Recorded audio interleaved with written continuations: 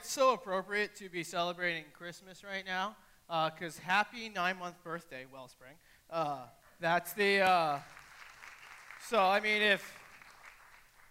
somebody could have had a baby now from our first day. Is that weird? A little weird? All right. I was standing back there, guys. I am blown away that because people said yes to Jesus, that we have an impact where 9 months in, we're reaching untouchables. And that 9 months in, because of our faithfulness and generosity, that Wellspring has played a role in planting 4 additional churches across the world. That's no small thing. And so I'm so thankful for that report. When it comes to the crazy in life, who's your crazy friend? Who's that person, and it might be you, who's that person that is very easy to convince to do the crazy? And so they may have story after story after story. They might be is it Dos Equis or whatever that thing is, the world's most interesting man alive, whatever that commercial is. Because they say yes all the time, they perhaps are the world's most interesting man or woman, the who's who, if you will. Somebody that I've grown to love is a guy named Daniel Goodhue, one of our very own, married to Jillian, our Well Kids lead, and he is a very interesting man. He takes very little convincing, in fact, no convincing at all, to do some of the stupidest, most craziest things you would ever imagine. And so I texted a handful of people, let's do a triathlon together. And some of them came back with questions. Well, when are we going to train, and what are the distances? What is the date? Daniel, although he doesn't really respond to group messages, he's one of those group texters that just sees the whole conversation but never ever replies. He's one of those guys. He said yes with no questions, and so he and I, with some others, we did a triathlon. Graham is in the back. He can attest. It kicked his butt, but he did it. And his life group, you all should be in a life group. His life group convinced him to go rock climbing on a whim. Friends from the tech team and whatnot convinced him to go on a mud run, all without any questions, just sure, I'll go. And so I emailed his wife, as any wife would love an email like this, give me dirt on your husband. What's some of the crazy things he's done that we wouldn't know about? And she told me stories, and she told me she couldn't give me pictures because she really values her marriage and whatnot. But the one time she told me that Daniel drove 4.5 hours to south of the border because somebody told him there's a giant fly swatter and we should go get it. So he drove 9 hours to go get a giant fly swatter. He swam with the same animal that killed Steve, Irwin, that dude. And then one of the more interesting things, and she told me I couldn't have a picture, although I begged for it, that he was known as the gold fella at Georgia Tech. You know what that person is? The person that goes to football games dressed in all gold paint and wears a gold wig. And so I'm sure if you go over to our children's area and ask Jillian for a private picture, I'm sure she'll gladly give that to you. She married the exact opposite. He married Jillian, who helped people get to the moon. Not really, but she helped people get into space. She works for NASA. And so there's been times where I was like, hey, would you consider Well Kids? Would you consider this? Would you consider this? And what I can guarantee from Jillian is that I'm going to get back an email with 45 questions. She analyzes the crud out of everything, and she wants to know every little detail before she says yes. She's the exact opposite of Daniel. Where do you fall? Today we're looking at an element of faith. Some of us might be the yes man. It might be easy for us to say yes. But when it comes to things of faith, it becomes all the harder. God puts something in front of us. Help in the children's area. Wake up earlier and volunteer. Talk to this person at your work. Do what seems to be crazy, and sometimes that's when the tension builds. Say yes to Jesus. Sometimes that is exactly where tension starts to grow. It's natural. But Mary is going to show us today, as we talk about her as the who's who that we're looking at, that she didn't take much convincing. You know the story. An angel comes to her and says, have a kid. You're a virgin, but have a kid. The conversation is all of 12 verses long. If you were to read it in its entirely all at one shot, it might take 30 seconds. And that's the conversation to convince Mary to do something absolutely crazy yet incredible. It starts like this. In the 6th month, the angel Gabriel was sent from God to a city of Galilee named Nazareth, to a virgin betrothed to a man whose name was Joseph, of the house of David, and the virgin's name was Mary. And he came to her and said, "Greetings, O favored one, the Lord is with you." Now, we know the town Nazareth. It's from Israel. But if it wasn't for the birth of Jesus, none of us here would ever know this town because it's so insignificant. If it wasn't for Jesus, you would not know the name Nazareth. Because it's a little town with about 200 soldiers that run it. There's a garrison of soldiers. It's really the only thing that it's really known for. I can tell you that I've talked to some soldiers, and they would tell you that if you're a soldier stationed at a little remote town in the middle of nowhere, that's room for trouble. That's the making of trouble. And so here's a little town in where it had a reputation for immortality. It had a reputation for being incredibly sinful because these bored soldiers would do very immoral things. There's about 200 Jews in the town. Of their high occupation, you know what they're doing? They're a bunch of shepherds. About 200 people just herding the animals and things of that nature. And that's where Mary finds herself. Gabriel is up talking to God at some point, and God says, "I have a mission for you. Go where? Where? Go to Nazareth." Nazareth, of all places? You want me to go to Nazareth? Oh, and find this girl named Mary. Mary is just a girl that, again, if it wasn't for the birth of Jesus, none of us would know her name. She's probably just sweeping one day. We don't know that. It's not in the text. This is made up. But she's probably just going about her day. I'm getting Ava, you should snap a picture. I'm sweeping. And she's probably just going about her day, and then all of a sudden an angel comes to her. If you're between the ages of 12 and 15, can you stand up for a second? Anybody here between the ages of 12 and 15? My dude? Okay. 2. Hey, you guys should say hi to each other. You guys are the same age. All right, 2 over here. Look at their faces. You sing on stage. Awesome.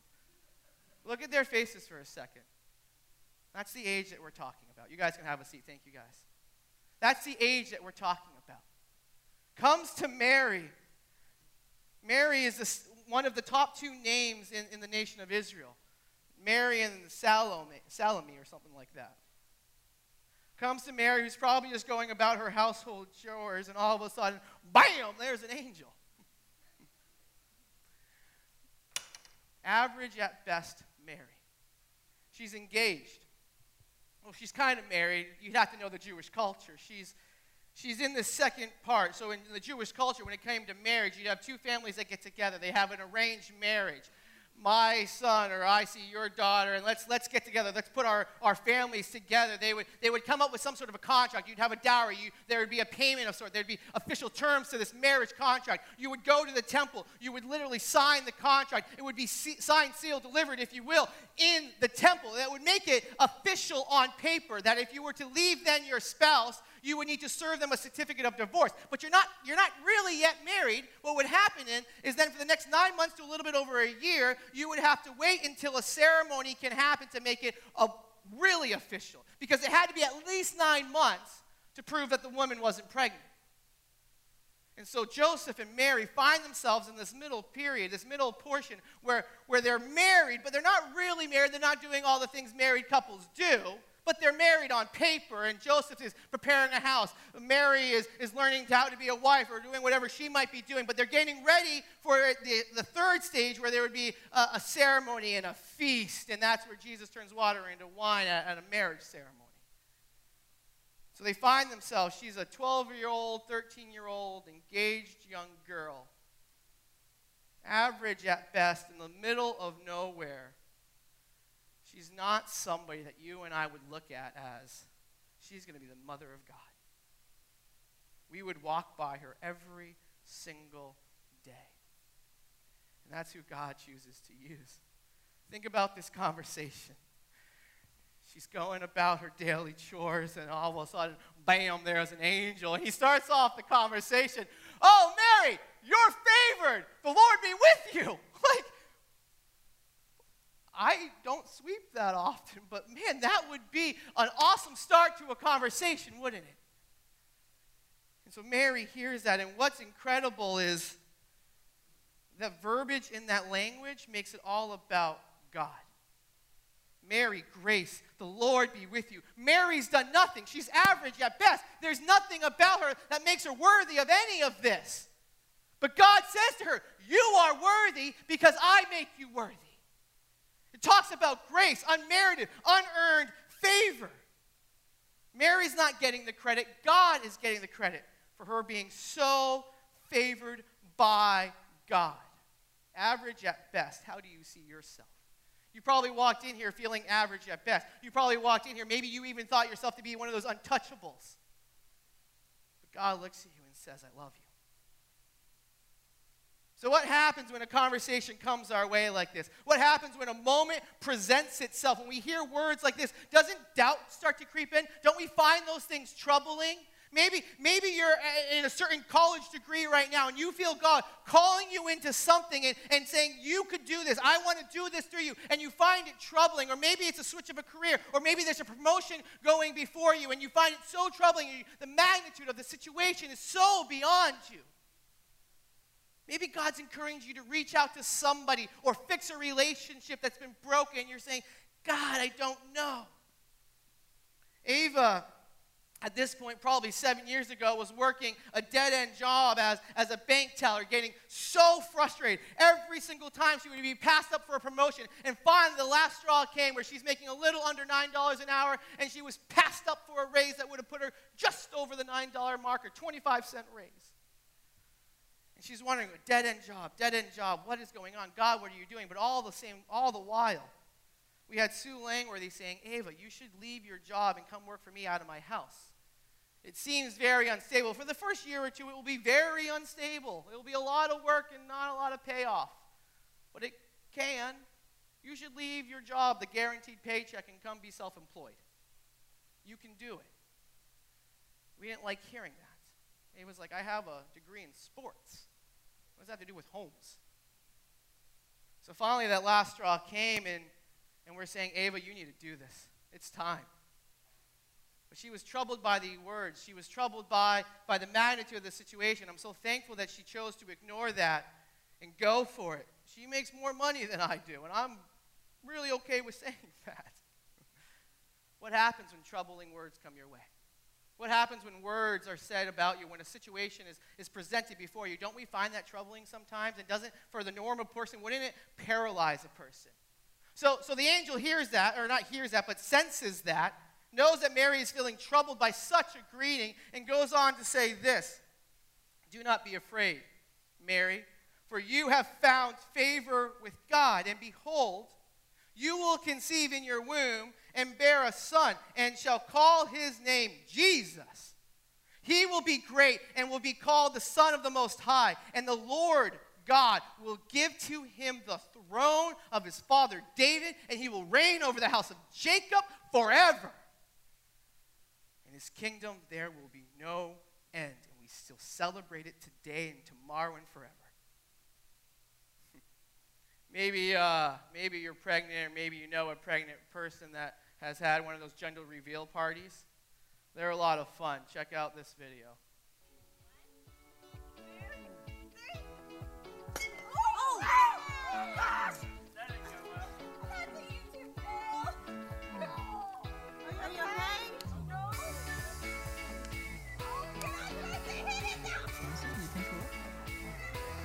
No, I think you got it. Here.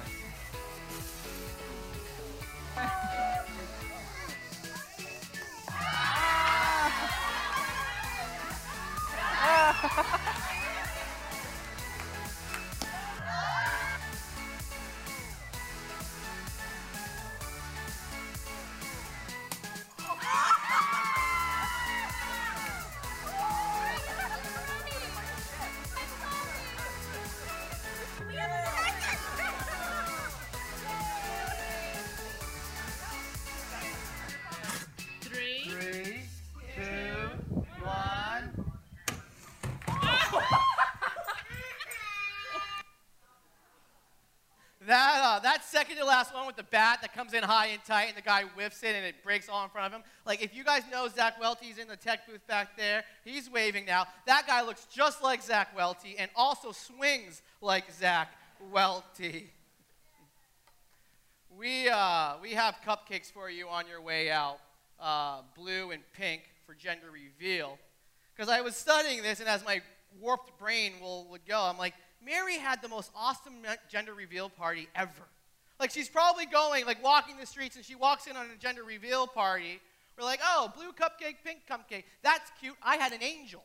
Like, she walks into every single gender reveal party and ruins it with, like, you're so creative. I had Gabriel the angel top that. And so we'll give you a cupcake on the way out. Gabriel, though, has a message in feeling that she's so troubled. Mary, I know you're engaged, but you're favored. You're going to have a kid. You're a Jewish person. You know that the passages, you know the prophecies, you know that you're waiting for the Messiah. Mary, you're going about your day, and here's the angel saying, Mary, the time has come, and it's you. You're going to give birth to Jesus, which means Savior, Messiah, that mankind needs to be saved from their sins, that they can't do it on their own, that they can't be good enough, that God is going to come in and pay the penalty of their sin. And Mary, the Messiah is going to be before you, is going to be born through you. He's going to be the greatest king Israel will ever know. He's going to be on an eternal, forever throne. Mary, the magnitude of this is incredible.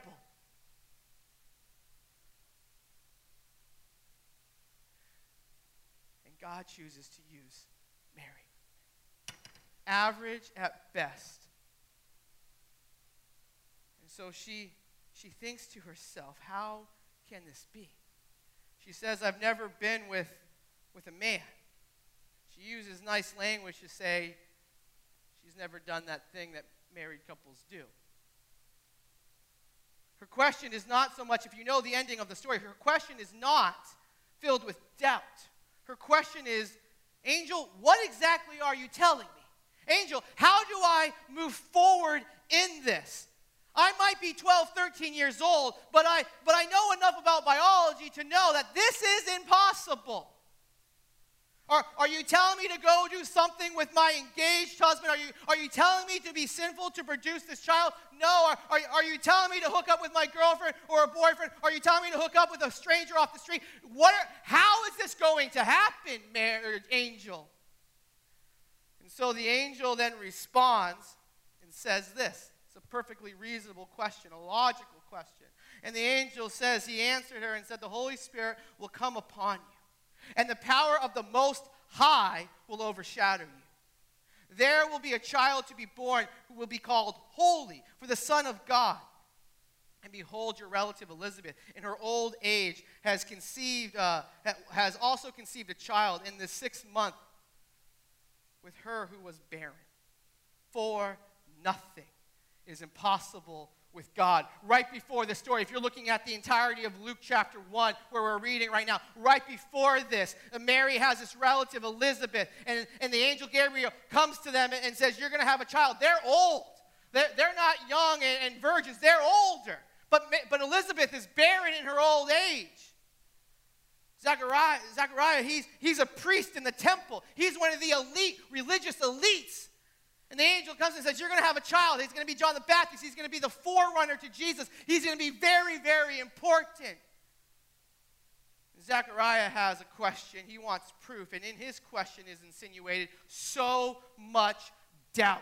And he goes mute because of it until the child is born. And yet you have Mary, the nobody person from Nazareth, that in the grander picture of the story becomes the hero because she said yes. And to me, this is one of my favorite pictures in the story. That God would make the hero of a story like this, Mary, your average, everyday person, perhaps the untouchable type. And the person that's not seen that well in the story is the elite person from Jerusalem. Because my God delights to use people that the world hardly notices. My God loves to use people like Bill Tate to go into India and reach the untouchables because they're not untouchable to God. My God is not an elitist because he takes people in their weaknesses and says, let me show you my strength. Let's do the impossible through you if you're willing and available for that. We celebrate an all-inclusive gospel message, which means I celebrate that my God is not an elitist. I celebrate that the gospel is for everyone. Can you think of a sin Jesus didn't die for that we can't? That he comes for all and invites all to him because he's not an elitist. He's not for one political party. He's not for one sexual orientation. He's not for one upper class, lower class, middle class. He's not for one price range or financial range or whatever. He is absolutely for everybody. And Mary is living proof of that. And so the angel says, without Mary having to ask a question, think about your cousin or whoever, Elizabeth. You know she's old. You know she can't have kids, and she's 6 months pregnant. Don't tell me God can't do anything impossible. I'm thankful that God can do the impossible. There was a season where I wanted to say no. In fact, I did say no to this whole church planting thing. And I am so thankful I said yes, that Ava and I said yes. I mean, it was probably after, I think it was after that baptism where we had like 20 or so baptized at Keswick. It was this powerful time. And I remember Ava either later that night or maybe it was during service when we were showing a video, and she just tapped me on the shoulder or whatever and said, imagine if we had said no. Imagine if we had said no to this opportunity. We wouldn't be a part of 9 months in planting 4 churches. We wouldn't be a part of the crowd that was here opening day. We wouldn't be a part of all these sorts of things that we can't possibly take credit for, that we've had to reorder Bibles for salvation already.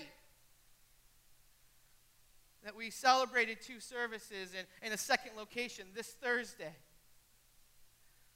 All of these things that not one person, it sounds like I'm bragging, I'm not, because I'm a doofus. And because I'm a doofus, I wanted to say no. It was Wheels, wherever he is, wearing that ugly beard thing he's wearing today. It was Wheels that at an elders meeting said, if you plant a church, I'll go with you. And I said, shut your mouth. It was Ken Oakes that said the same thing at Bayside. It was Dave Ritter. It was others. And it was me going home and Ava telling me to shut my mouth when I said, we should probably pray about this. And I'm so thankful we prayed. Because in that moment, I wanted to say no. In that moment, I was like, I'm a D's get degrees type guy. I'm not studious. And God, you're calling me to study and read pages of commentary every single week. No. God, I'm from Bow, New Hampshire. None of y'all but Ava have heard of that for a reason.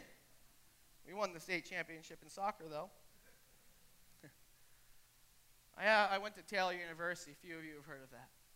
Graduated from Philadelphia Biblical University. It was such a mess of a school that now they've changed their name to Cairn University.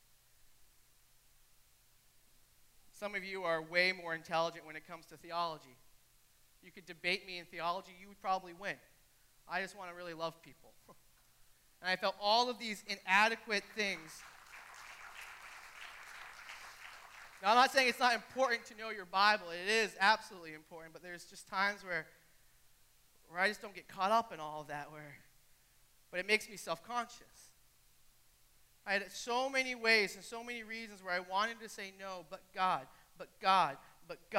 And I'm so thankful he uses nobodies to do the impossible. Why? Because that's when he receives the most glory, honor, and praise. And that is exactly what he is due. So that's the conversation with Mary. How would you respond? Would you respond with an email full of questions like, here's a lot of details. I'm missing out on some things. Mary doesn't respond with a ton of questions. We'll see it. She just says, let's get to it. Perhaps when God is calling us into something that's way beyond us, and it's our nature to start talking, perhaps we just need to get to doing and stop talking as much as we do. Mary responds this way. She said, "Behold, I'm the servant of the Lord. Let it be to me according to your word." And the angel left. End of conversation. May it be. Let's not remove ourselves 2,000 years so much from the story that we lose the magnitude of a situation, of a comment like that, where Mary, this 12, 13, 14-year-old girl, would say to the angel Gabriel, "May it be according to your word." You know what she's saying? I'm going to willingly walk in where I could die for this. I have to go to Joseph and kind of hide behind my broom one day and be like, "Joseph, I'm pregnant, but I promise it was God." Come on. She knows that. And then Joseph would have every right to say, "You're dead. You've broken the law. I'm going to take you to the temple, and they're going to kill you." So she says, "May it be according to your..." She's putting her life in danger. And if Joseph's a decent man, he's just going to leave her. But then she'll be a young divorced woman, which in that day would probably make her an untouchable. No one's going to talk to her. She's going to be that crazy girl in Nazareth where everybody knows everybody's business. "Oh, she's divorced and she had a kid." Jesus himself will have the reputation of being an illegitimate child. It stuck with them. She knows the consequences, the potential. And her comment is, "May this be." She says it without hesitation. Saying yes to God will oftentimes mean a no. So today I'm encouraging you, say yes to God. But to do that, it might mean that you have to say a no. Mary said yes to God, and she had to say no to her reputation. She had to say no to her image. She has to say no to things in society. She has to say no to the next 9 months of her life. She has to say yes to hardship. She has to risk her life. Her yes to God demanded a no. And so maybe God is calling you into something. Consider this. It might demand a no from you. So what is God calling you to say no to in order to say yes to him? Our example with Mary is this. Just be willing to let God work. Be willing to let God work. This is so important. Why is Mary able to do this?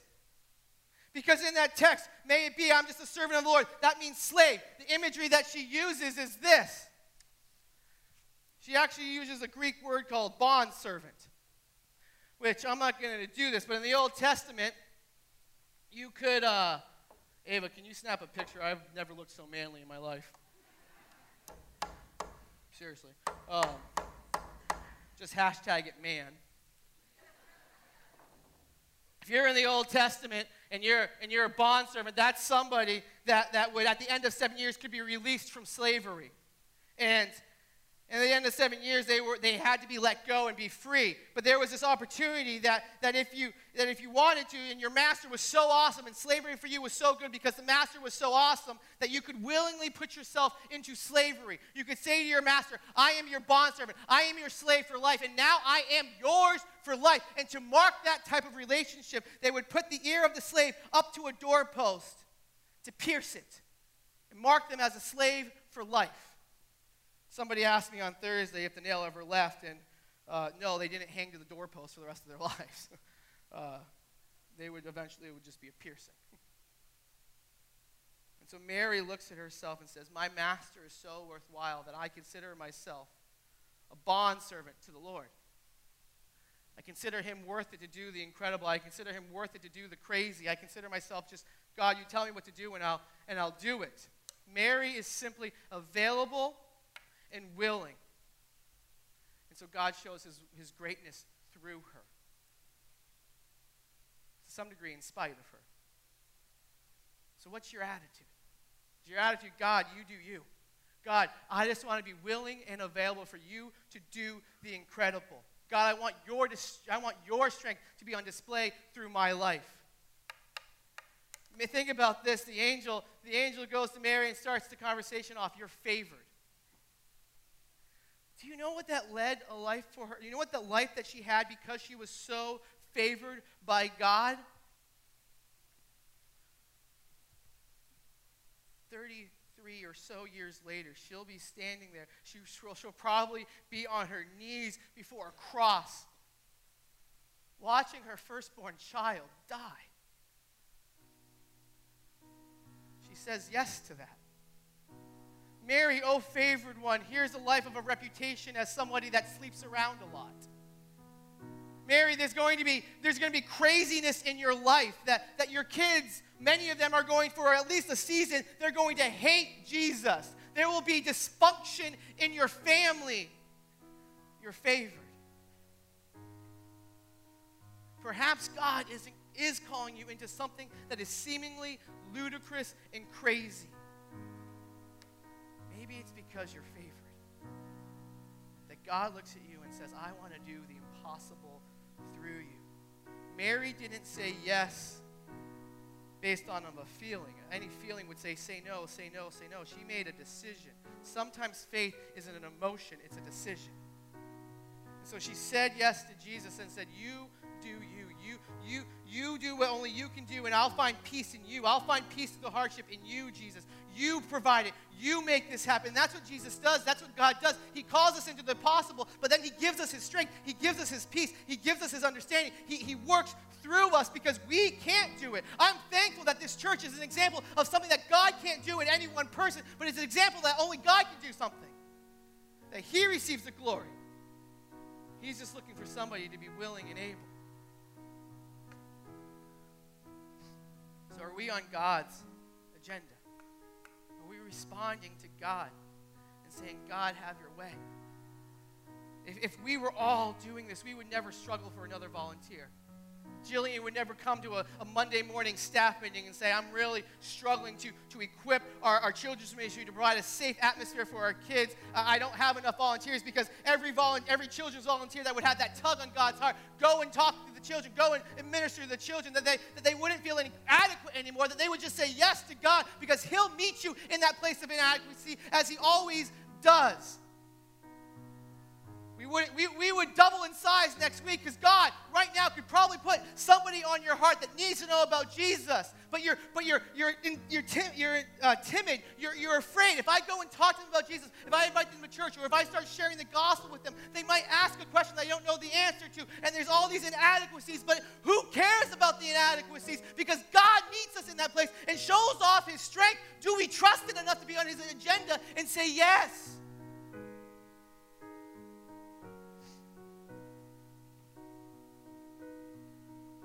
Mary, I'm sure, does not look back and say it wasn't worth it. When we die and we can ask her a question, I'm sure she's not going to say, trade it. Because she said yes over and over again and saw God meet her in her inadequacy over and over again. And she said yes, and she said yes, and she said yes. She lived a remarkable life. And that's what happens when you and I say yes to Jesus. We have an initial yes. God, you're my Savior. God, I can't do this on my own. God, I accept you. I say yes to you. And then it's a life that says yes again, yes again, yes again, yes again, yes again, yes again. And that life is not boring. It's incredible. I love standing before you as one who has said yes. I'm not going to die and have lived a boring life. When I die, I want the gates of hell to rejoice because I fought with all of my might. Say yes, say yes, say yes. Be willing and available. And so today, maybe your first yes. My challenge to you is this. Be available and say yes. I don't know what God's calling you to, so just whatever it is, do it. Pray and do. Pray and say yes. But some of us need to say yes for the first time. Colossians says this, and you were dead in your trespasses and the uncircumcision of your flesh. God made alive together with him, having forgiven our trespasses, all of our trespasses, by canceling the record of the debt that stood against us with its legal demands. And he set it aside. What? Nailing it to a cross. So God looks at your initial yes to him and says, you are full of sin. You have a debt that no money, we've looked at that, can pay for and cover. You have a debt that no amount of good work can pay for and cover. That you have a debt, a bill that you will be handed to you when you die that you can't pay on your own. And God says in the words of Paul in Colossians, I nailed it to a cross. Say yes, say yes, say yes.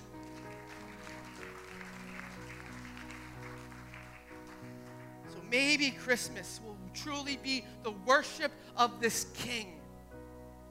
When we say, I'm no longer going to try to pay this on my own. I'm allowing it to be nailed to a cross. That for your sin, wrath is demanded, and God didn't ignore the wrath. He just said, I'm going to take it out on my son and pay for it that way. And all he asks is for your faith and your belief, which is another way of saying, say yes. And then live a life of saying yes. And saying yes. And saying yes. And I can tell you, saying yes to Jesus and allowing him to cancel this debt will leave you with wonder. It's incredible. It's not boring. Look at Mary. Tell her her life was boring. Ha! No. Look at Paul. Tell him his life was boring. No. Look at Peter. Tell him his life was boring. No. The initial yes that leads to a life of saying yes is exciting and awesome. So why not start today? Saying yes to Jesus and having him cancel your debt. Let's pray. God, I thank you for this time. Father, I thank you for the time to worship you as King. Father, I thank you for the time to remember that your birth is not ordinary, Father, that your birth is extra incredible because you lived an extra incredible life. Father, thank you for your Son. Thank you that you loved mankind enough to send the Son and not ignore us in our sin. My prayer, Father, today is that somebody, Father, Holy Spirit, tug on somebody's heart right now that they're no longer going to say no, but they're going to choose to say yes. They're going to choose to stop doing life on their own. They're going to choose to stop earning their way to heaven or paying their way to heaven or following some other God to heaven. But, Father, that they would see you as the only way that you canceled their debt. Father, tug on somebody's heart to say yes right now. And if that's you, it's simply pray something along these lines to Jesus now. God, I am thankful. God, I am saying yes. God, I am done saying no to you. I am a sinner. I had done a lot of wrong. And God, today I choose a canceled debt made possible by the cross. Thank you. Help me live a life that says yes, time and time again. In your powerful name, Jesus, amen. If you said that, if you prayed something like that, we have aisle hosts in the back. There's 4 of them. They each have a Bible. We have starting points starting up. There's only 2 spots left. You should sign up now. It explains what it means to be a Christian. We have another one starting in January. If you prayed that prayer, angels party. So we're going to party with you.